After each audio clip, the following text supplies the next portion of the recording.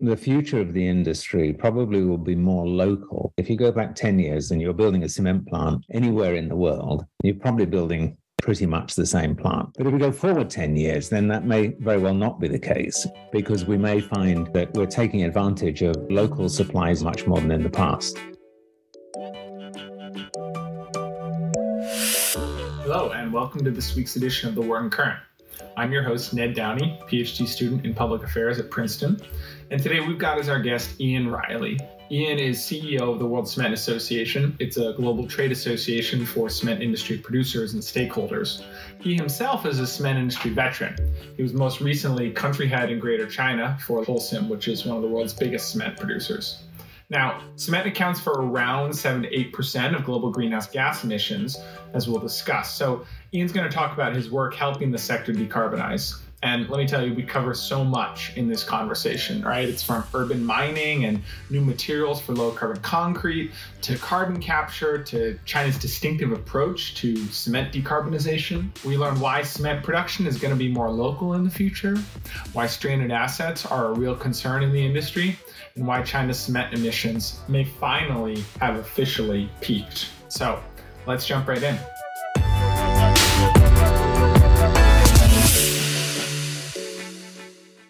Welcome all to the Wharton Current. Thanks for joining us this week. I'm Ned Downey. I'm your host. I'm excited to have Ian Riley. He's the CEO of the World Cement Association, and he's our guest for this week. Ian has been CEO of the World Cement Association since September 1st, 2019. Before, he was Greater China country head for Lafarge Holcim from 2014 to 2019. That's one of the world's largest cement producers. Before that, he was chairman of the British Chamber of Commerce in Shanghai and had spent time also vice president of Lafarge Holcim's former subsidiary, Huaxin, based in China. So, Ian, welcome to the Wharton Current. Well, thanks for having me, Edmund. I've just given a little bit of a primer for everybody about your background, but go through it yourself and tell us how you ended up as CEO of the World Cement Association and what you guys do at the World Cement Association. Well, to tell the story, first of all, of how I got involved with cement, I was living in China and was approached by Holcim to help them with the implementation of a SAP system affiliate, Huaxin Cement. And so that's really how I got involved with Huaxin. Subsequent to installing the SAP system, I stayed there and was involved in managing the equipment subsidiary that Huaxin had. So this was a subsidiary to manufacture the main equipment that's used in a cement plant, so the kiln, the mills, and so on. And then subsequently, it was responsible for international business for Huaxin. So from China, we expanded to Tajikistan and Cambodia and subsequently other places. And then just before the merger with Lafarge was announced, I moved to Beijing to take over as country head. So then the initial period of my time as country head was really taken up with the merger preparation and then subsequently the integration of the two operations in China, which took a while. I left Lafarge Holcim in 2019 and shortly afterwards became chairman of the World Cement Association. So in the World Cement Association, we really have three things that we're trying to do. We're trying to give the smaller producers and indeed other stakeholders, not just cement producers, but other stakeholders in the cement industry, a voice. The second thing that we're trying to do is to help our members to improve their efficiency, their production efficiencies, which obviously impact both cost and CO2 emissions. And then thirdly, we wait for and try to keep our members up to date with developments that may help them to decarbonize. So as I'm sure you're aware, the cement industry is responsible for about 8% of CO2 emissions globally. The majority of those emissions come from the raw material, the limestone that's used. So when the limestone's heated even to a relatively modest temperature, it gives up the CO2 and becomes calcium oxide. So the emissions that we have are partly as a result of power. That's a very small portion these days, about a third or just less than a third due to the fuel consumption, and then the other 2/3 or nearly 2/3 due to the breakdown of the limestone in the kiln. And three levers that the industry has traditionally pulled to try to reduce the carbon footprint. The first of those is to make cement with less clinker, which is the product from the kiln, and more alternative material. The second is improving the energy efficiency of the processes. And the third is using alternative fuels. So if we use biofuels, for example, or biogenic fuels, these have no fossil CO2, so this is much, much better. But even moving away from coal to waste-derived fuels has some benefits in terms of carbon emissions. That's perfect. And that gets right into what I wanted to talk next about, which was to give our listeners a sense of how cement produces emissions and what the ways are that companies are looking to reduce them, which you just described perfectly. I want to jump right into the low clinker cement space that you mentioned. That is novel cement chemistries that would involve replacing the most carbon intensive input, which is clinker, produced from limestone, with a different binding agent. Obviously, one of the challenges with cement is that you can't really, so to speak, move fast and break things. When a product fails, a building can collapse. How does that affect the process of adopting new chemistries in cement? And what do you see as the best ways for developers of new chemistries to win customer trust? Yeah, so this has been an issue that goes back a long way. So we probably should distinguish between things that are incremental and things that are sort of genuinely new. For incremental things, it's a little bit easier, because you're just sort of pushing the envelope. So allowing the inclusion of a little bit more of an alternative cementitious material and a little bit less clinker is obviously easier and lower risk than doing something new. So as a general rule, we've seen that standards across the world have become more permissive in allowing more alternative materials to be used. And then in this area, we see some examples, and probably the best one is LC3, which is a cement formulation that's 50% clinker, about 35% calcined clay, about 15% limestone. All of these are components that have been used in cements for a long time, so usually not in such large quantities, but there are now standards in most countries for the use of LC3. So this goes beyond what was allowed a few years ago. I think the bigger challenge is when you get new chemistries. And there, I think the standards are quite conservative because the standards are defined both in terms of the performance they have to produce and also in terms of the components. In most places, you have a component requirement as well. And this is what limits the adoption of potential new technologies. But I think what we see, first of all, is that if you're using it in a non-structural application, there's clearly a lot more flexibility. And if you take paving blocks or something like this, where you're laying paving stones on a sand base or a grade base, clearly the result of the impact of failure is not very serious. Whereas if you've got a building or a bridge or something like this, obviously it's potentially much more serious. So there are lots of applications, maybe half of cement applications, where the penalty for failure is much less serious than a catastrophic collapse. And so I think that for new materials, this is the right place to start. It will get easier. I think it has already got easier, perhaps, but certainly it will get easier for new materials to be accepted by the standards. But I think that it makes sense anyway to start in areas where the impact of failure is less severe. And as I say, there's plenty of opportunity to do that. I was talking last week to somebody who had started a company in the UK to produce geopolymers, particularly using steel slag. So blast furnace slag has been used and is an excellent cementitious product, steel slag much less so. And her company is trying to use old steel slag going back to the Industrial Revolution, practically located up in the northeast of the UK. And this was very much the strategy that she was adopting. And I think this is the right way forward. You start with the things where there's limited risk and then move on from there. That makes a lot of sense. And I think it helps put into context also the diversity of different cement applications. There's so many different ways in which cement is used that it's all about finding the right market niche in some way for that newer product. Are there novel chemistries that are really making fundamental changes that you're particularly following or particularly excited about in this space? The things that seem to be attracting most attention at the moment are geopolymers of one sort or another. Now, geopolymers can be made with all kinds of things, and most of the commercial geopolymers have been made with slag, so with blast furnace slag. So it's not really a new material, it's a material used in a different way. And you could say that blast furnace slag, geopolymer, concrete has very low emissions, but we're pretty much using all the blast furnace slag anyway. If we use more of it in one application, we're going to use less of it in another application. So probably the work that's more interesting is where you're using new materials that in the past have not been used for cement, such as steel slag or red mud from the alumina production and so forth. So there are quite a few of those. But I think what they highlight is that the future of the industry probably will be more local. If you go back 10 years and you're building a cement plant anywhere in the world, you're probably building pretty much the same plant, right? Maybe it's a bit bigger, a bit smaller, but it's the same technology and so forth. But if we go forward 10 years, then that may very well not be the case, because we may find that we're taking advantage of local supplies much more than in the past. So that applies to the clays in the LC3 side. but it also applies to the sort of urban mining opportunities of using old slag and fly ash and mine tailings that currently are just stockpiled, put in dams. And there's a lot of industrial waste that has some potential for use in concrete. We will continue to see OPC or other standard cement as being the mainstay for structural applications and many infrastructure applications. But I think we'll see much more use of local materials in at least the less sensitive applications. Another thing that is also impacting this is the movement towards circularity. So if you're redeveloping an area of a city, then you have buildings there already, you have infrastructure there already. So you've got things, and ideally what you'd like is to reuse as much as possible. So reuse buildings or reuse bridges or whatever. And where you can't reuse the whole, then you'd like to use elements of them. And if you can't use the elements, then reuse the materials. You're not starting with a blank sheet of paper. You're starting with something that you've already got.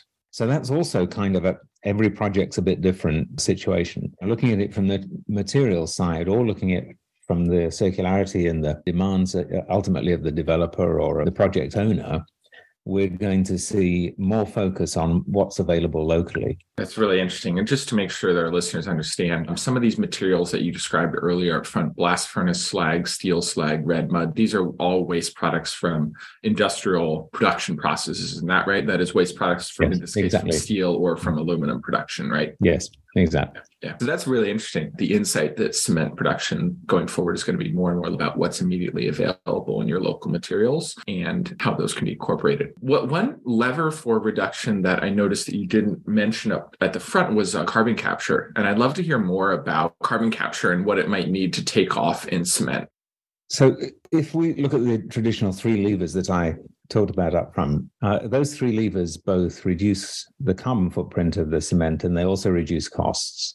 And so this is why those have been the levers that have been pulled so far, because it's kind of a win-win. And there's still some mileage in all of that, but it certainly doesn't take us to the point of decarbonizing. Even if we include products like LC3, then perhaps we can reduce by another 25% or 35%, that sort of range with those existing levers, and perhaps adding in the use of artificial intelligence and machine learning to improve the processes, either to improve quality or to improve process control or to reduce downtime due to failures, all of which ultimately add both to energy consumption and carbon emissions. So there's some scope in that cutting costs and cutting carbon space still, but it doesn't take us all the way. And to go beyond that, the only way we know today is CCUS. So CCU obviously has the advantage that if you're using the CO2, then you're potentially getting some value out of that, and that offsets the cost of carbon capture.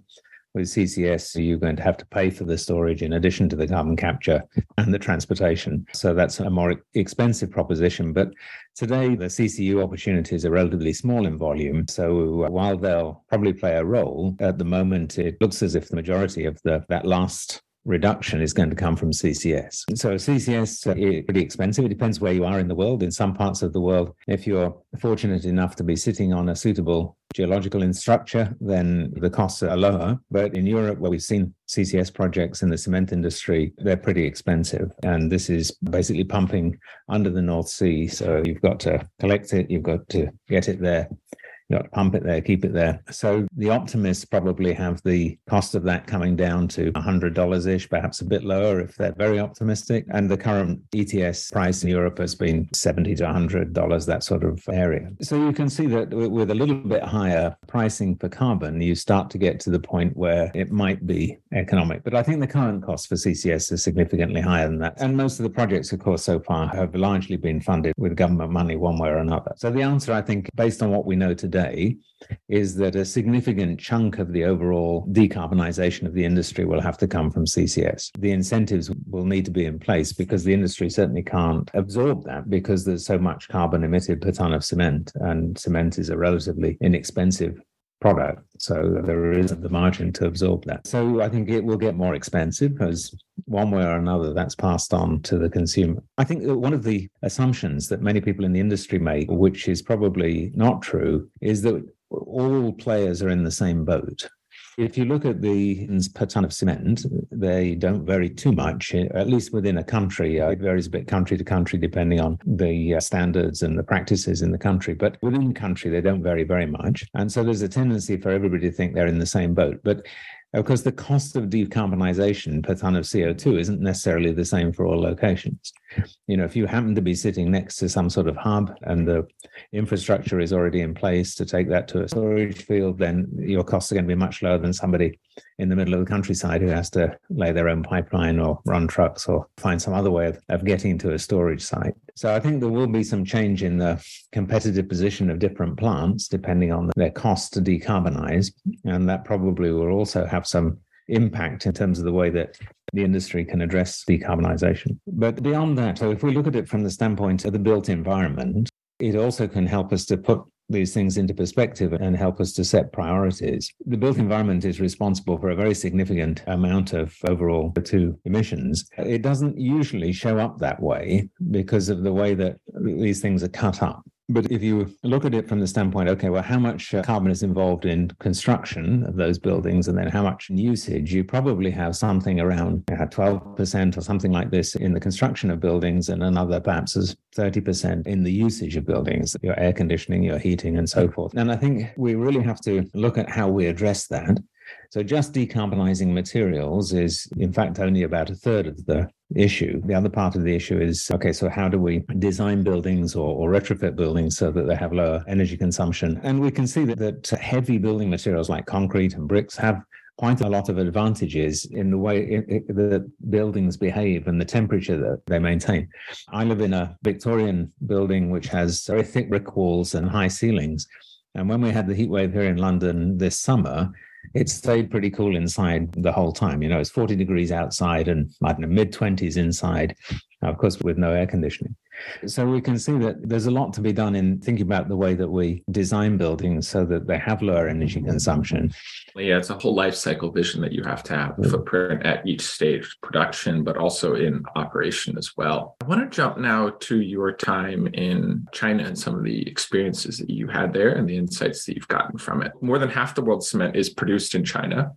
You were country head for one of the largest multinationals in cement in China from 2014 to 2019. And then you had also been in China before then for 8 years. So tell us about China and cement decarbonization. What was that discussion like when you were there? And how do you think it's evolved since then? So China has approached this in a different way. In fact, it approaches industrial regulation in a different way from pretty much everywhere else. So if you were to take the US or Europe, then our approach would be to set emission limits. Let's take NOx as an example. So NOx is one of the emissions from cement plants. And if you don't meet the limit, then you get penalized. So what happened on NOx in China was that the limit was probably a little bit higher than the US and Europe, but similar to many parts of the world.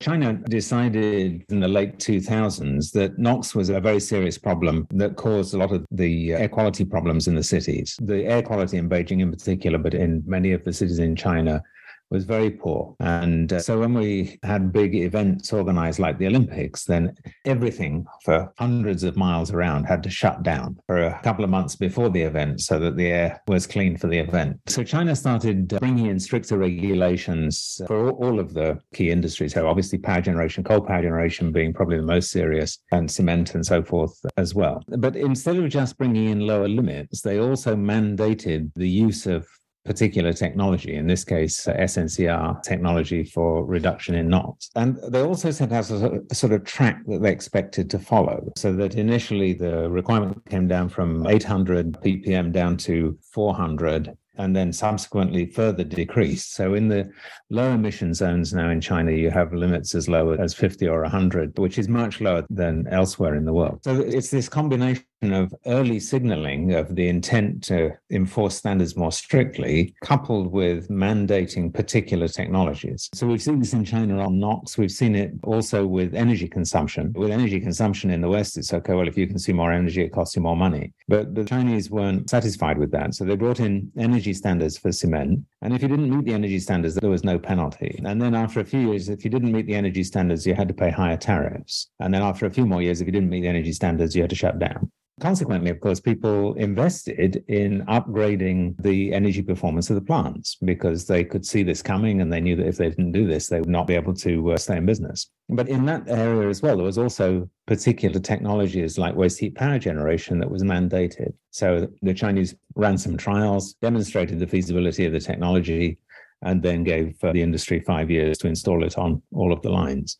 So you see in China, waste heat power generation is installed on virtually all cement lines, and outside China on maybe 20 or 25% of the lines. And if you look at the overall consumption of Chinese plants, it's very much lower than it is in Europe or North America. Not only the energy consumption, but NOx emissions, dust emissions, the cleanliness of the plants. And it is quite extraordinary how it's changed in the last 20, 25 years. I want to come back to actually this point that you made on comparing China and Europe and the US and standards here in a little bit, but I want to stay on China for a little bit longer. So looking forward, China has talked about peaking its emissions across the economy by 2030. And the cement sector will be an important part of this story. It accounts for around 15% of China's emissions. Over the past year, at least as of October, cement output in China is down around 11%. And this reflects major declines in property sales associated with some struggles in the real estate sector. This is something that people have expected for a long time. The real estate sector's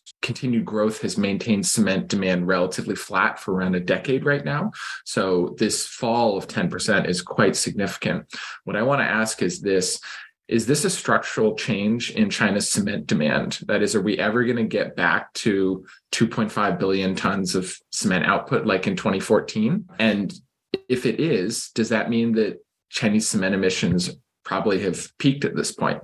So the simple answer is probably yes. It does mean that they've peaked. So going back to 2014, which was when basically the market stopped growing and we saw it leveling off, we anticipated that after a relatively short time, we'd start to see this decline, and a decline to a level that's perhaps half the current level. Nobody really knows, but you go from a situation where you're having to build a lot of new stuff to a situation where you're basically replacing old stuff. So you just need to build a lot less. So the level of consumption in China is much higher than it is elsewhere in the world. In the US and the UK have particularly low cement consumption because a lot of building is done in other materials, brick and wood and so on. But even comparing to, say, France, which uses a lot of cement, relatively speaking, about 450 kilos per capita, and Chinese using 1.7 tons. And in terms of cumulative consumption, the Chinese have pretty much caught up with other countries, and they were obviously behind initially, but with that sort of level of consumption, of course, you catch up pretty quickly. So we've been expecting, certainly since about 2000, that the cement consumption would decline. And what happened with the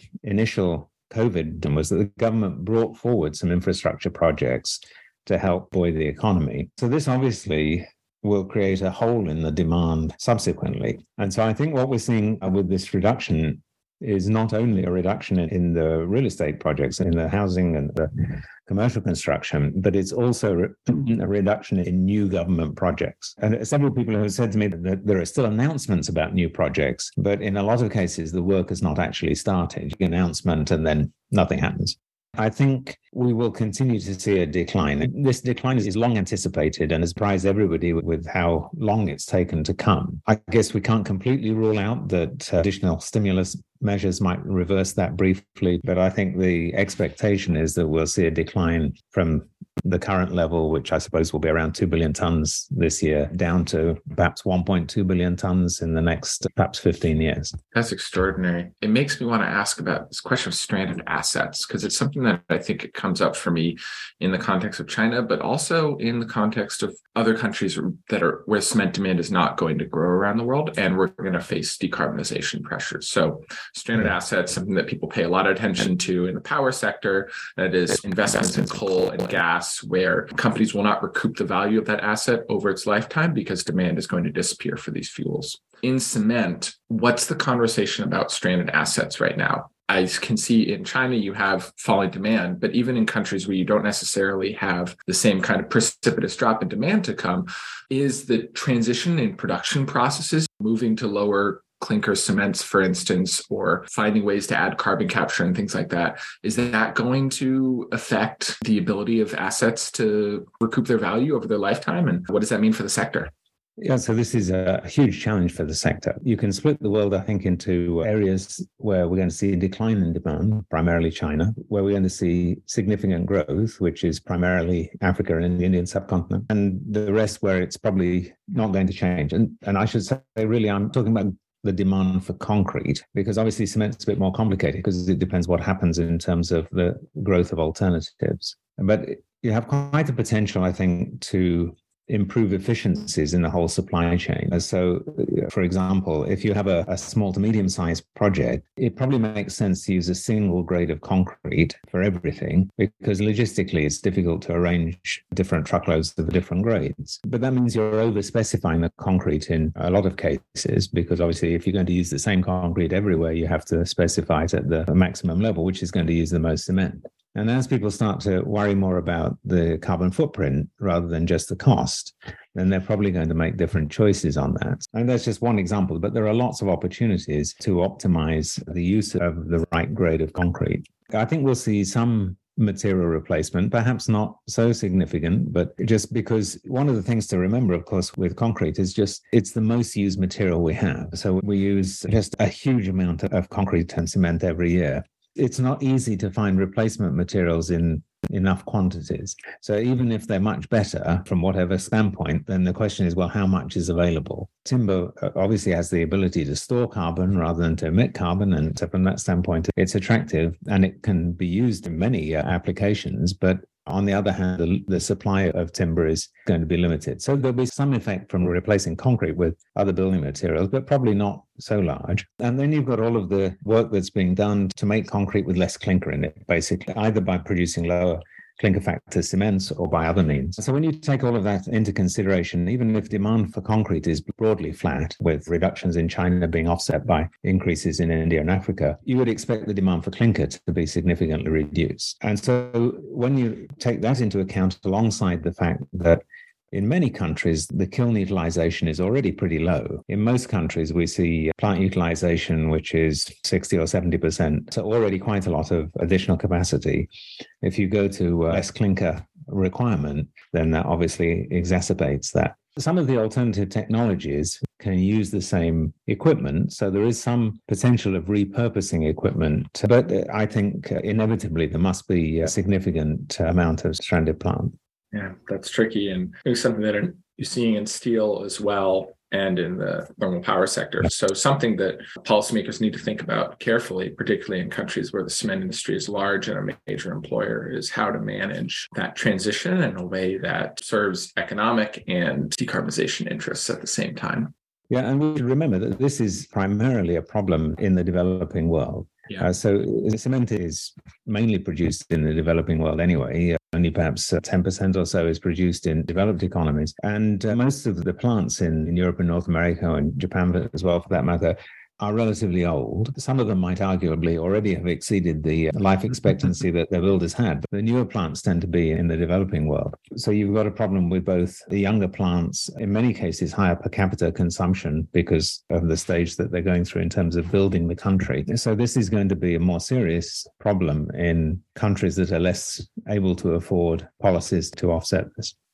That's a great point. And that segues nicely into the question that I wanted to ask next, which was about this decarbonization and the role of the developed and developing world. So as you said, 90% or so of cement production is in the developing world. And so in a lot of ways, when we're talking about cutting cement emissions, we need to be thinking about cutting them in the developing world. On the other hand, there's a mental map that I think a lot of people have on emissions cuts, which is that cutting emissions is expensive. And so the first consumers that are going to foot the bill are going to be the ones in the developed world who say, I'll pay a higher premium. So when it comes to emissions reductions, where do you think the developing world is going to lead? And in what ways do you think the developed world might be a leader as well? Yeah, so we can look, of course, at where the majority of the production is going to be. And we've already talked about China, but there's also a lot of production in India. So I think with the Chinese situation, China represents about 57% of global cement production and consumption at the moment. So it's obviously significant and very important. And the industry in China has new targets from the government on reduction of energy consumption. And I think in China also a lot of interest in LC3, so a lot of interest in reducing clinker factors, a lot of interest in using industrial waste waste materials that are not currently being used, as we discussed earlier. But I think also in terms of carbon capture and storage, most of the work in China is taking place in the coal-fired power sector. But obviously, once those technologies and infrastructure is developed, it will be applied to other industries as well. We don't hear a lot of talk in the Chinese cement industry about carbon capture and storage at the moment, but I don't think that's because they don't see it happening. I think it's because they see the power sector doing it first, and let's wait and see what it entails, and then we'll understand what we have to do. The expectation from Chinese cement companies seems to be that they'll have to completely decarbonize, get to zero emissions long before 2060. So although China has committed to 2060, they don't think that they're going to have that long to get down to a net zero. So I think China is very serious about meeting the commitments that have been made internationally. And certainly the message that the industry is getting from the government in China is a serious message of you will all have to decarbonize. Moving to India, I think India is a little bit different situations. One company in India, Dalmia Cement, is really the leading company in terms of reducing its carbon footprint per ton of cement. They're very efficient plants. Their energy consumption is very low. And they also use a lot of slag, a lot of non-clinker cementitious material. The other thing that is particular about India is that there's a shortage of good quality limestone. As a result, there's really an openness to using other materials. So there's an openness to LC3, a lot of interest in LC3 in India, but there's an openness to other chemistries, other ways of making cement. Now, I think India is in a good position to benefit from the loss and damage fund, or whatever that winds up being called, that we've heard about at COP27 recently. So, of course, developed countries have promised $1 billion a year of help for developing countries. That has not really been delivered so far. But I think there are CCS projects that are ready to go in the cement industry in India once there is a mechanism for them to receive some sort of carbon credits through the loss and damage fund or some other mechanism. Outside India and China, of course, it's a bit more of a mixed picture in the developing world. There are some areas in the Middle East, particularly in the oil-rich countries in the Middle East, where there's a lot of work on green construction and on decarbonizing both the cement industry and more generally the economies. But it's the same sort of phenomenon that we're seeing, that where there is money and funding available, then we can make progress. And where that's not available, then things don't change. That's good to know. It's interesting to hear the different ways in which that decarbonization landscape is unfolding in China and India and across some of the Middle East, for instance. So I want to wrap up with one final question. The direct carbon intensity of cement production globally, it increased about 1.5% per year from 2015 to 2021. But the IEA has said we're going to need annual cuts of 3% per year in carbon intensity to get on track for net zero by 2050. On a personal level, what makes you hopeful that we can get closer to this benchmark? So I think one of the things that has changed in perhaps the last 2 or 3 years is just the attention that is being placed on not only cement, but also construction as a sector that needs to move more quickly on decarbonization. So the focus up until relatively recently has really been on fossil fuel companies, and the role that construction plays has perhaps not been fully appreciated. And I think that's changing. And I think in many countries, it's already changed. When I talk to construction companies, developers, cement companies in Europe, you can see everybody is spending a great deal of time on both circularity and reducing carbon. So I think that that's being put into this is leading to progress. And we need to have incentives elsewhere. We'll only make significant progress if governments put in place incentive to push businesses in that direction.